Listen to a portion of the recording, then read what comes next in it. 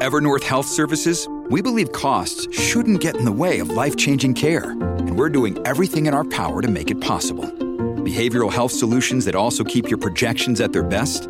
It's possible. Pharmacy benefits that benefit your bottom line? It's possible. Complex specialty care that cares about your ROI? It's possible. Because we're already doing it. All while saving businesses billions. That's Wonder made possible. Learn more at evernorth.com/wonder. In this episode of Trekking Through Compliance, we take up Wink of an Eye. Compliance, the final frontier. Tom Fox is the voyager of Trekking Through Compliance. His mission? To explore the original series and seek out and share what it can teach you about compliance. Here's your host, Tom Fox.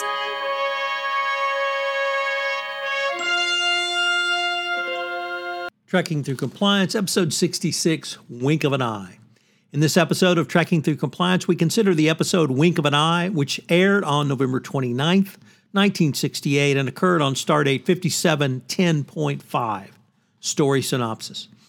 While exploring an outer quadrant of the galaxy, the Enterprise receives a distress call from the planet Scalos. A group of 5 Scalosians claim to be the last survivors of a civilization of 900,000. However, a landing party consisting of Kirk, Spock, McCoy, and Compton is unable to locate the source of the transmission. Kirk then thinks he detects the buzzing of insects, but Bones' tricorder does not register them.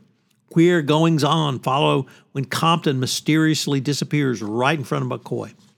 When Kirk and the landing party return to the Enterprise, a number of malfunctions occur on board the ship which cannot be explained. As Kirk is examined for ill effects, he again notices the buzzing sound he heard on the surface and correctly concludes that aliens must have beamed aboard. Spock detects an alien machine being installed into the environmental control, but 2 security guards are not permitted to enter the chamber when he and Spock proceed into it. When Spock attempts to disconnect the machine, he is prevented so by a force field. When Kirk and Spock attempt to phaser the device, their phasers instantaneously disappear. Back on the bridge, Kirk's coffee is drugged and his metabolism is accelerated as a result. In the accelerated phase, Kirk meets the Scalosians who have beamed aboard, including the Scalosian queen, Deela, who greets Kirk by embracing and kissing him. Kirk tries to stun Deela, but she steps aside before the normal speed phaser beam can get close after Kirk tries to phaser her. Kirk rushes to the life support room but is blocked by entering from Compton, the disappeared red shirt. Kirk forces his way past but then is stunned by the Scalosians.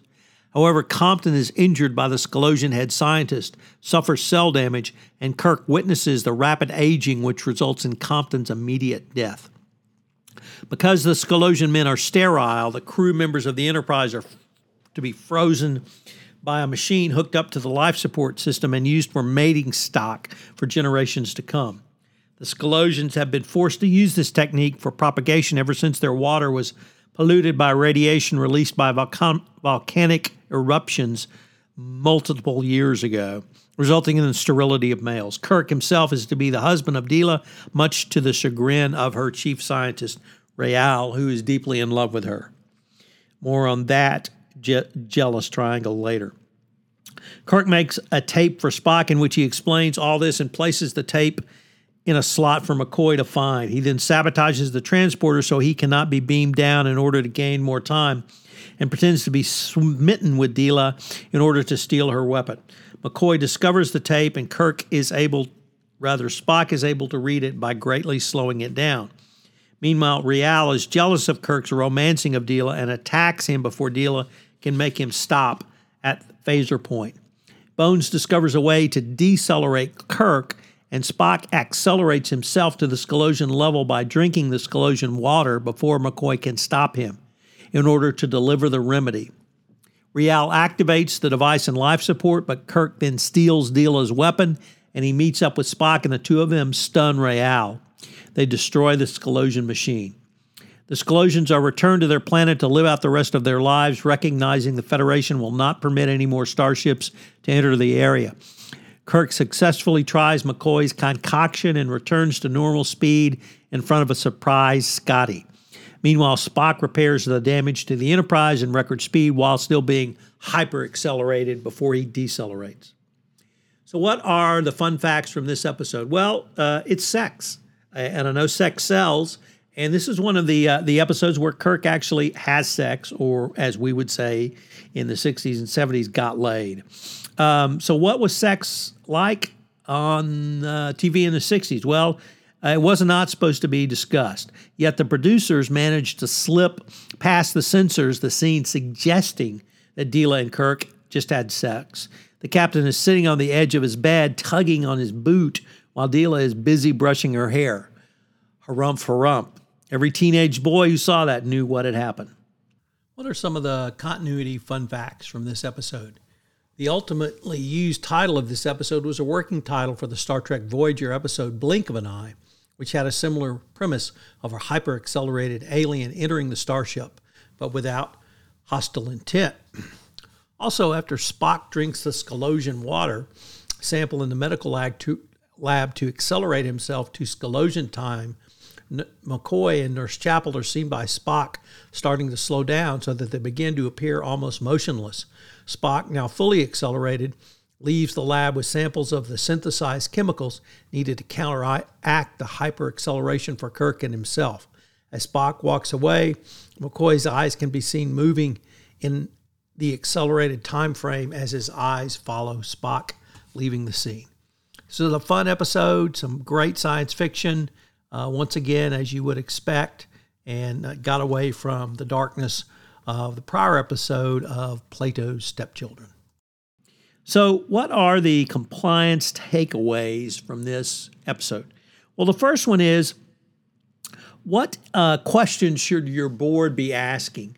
Many boards really fail on compliance oversight, and frankly, it's because they don't know really what their role is or how to fulfill their role on the board. I would suggest 3 general areas of inquiry: structural questions, cultural questions, and risk management questions. So certainly happy to share more if you want more information on those questions, or you can check out my book, The Compliance Handbook, which explains it all. Next up, as CCO, who do you report to? Well, of course, there's nothing formally from the Department of Justice or Securities and Exchange Commission around what you should, who the CCO should report to. They leave it up to individual organizations. I would say in the Evaluation of Corporate Compliance Programs 2019 guidance from the Department of Justice, they came as close as I have seen to suggesting that the CCO needs to be separate and apart from the General Counsel's office. Nevertheless, if you report to the General Counsel, the key is that you have board access. So do you have board access? And that's really what I think the Department of Justice is going to look at.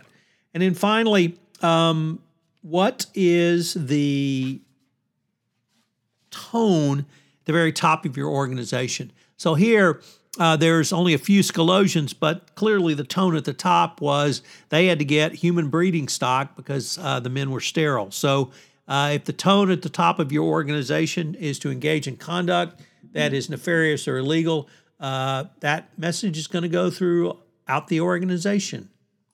Join us tomorrow on Trekking Through Compliance when we take up the episode in one of my favorites, The Empath.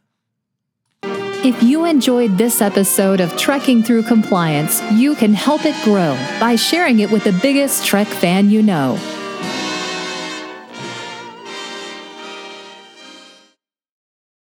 This podcast is a part of the C-Suite Radio Network. For more top business podcasts, visit c-suiteradio.com.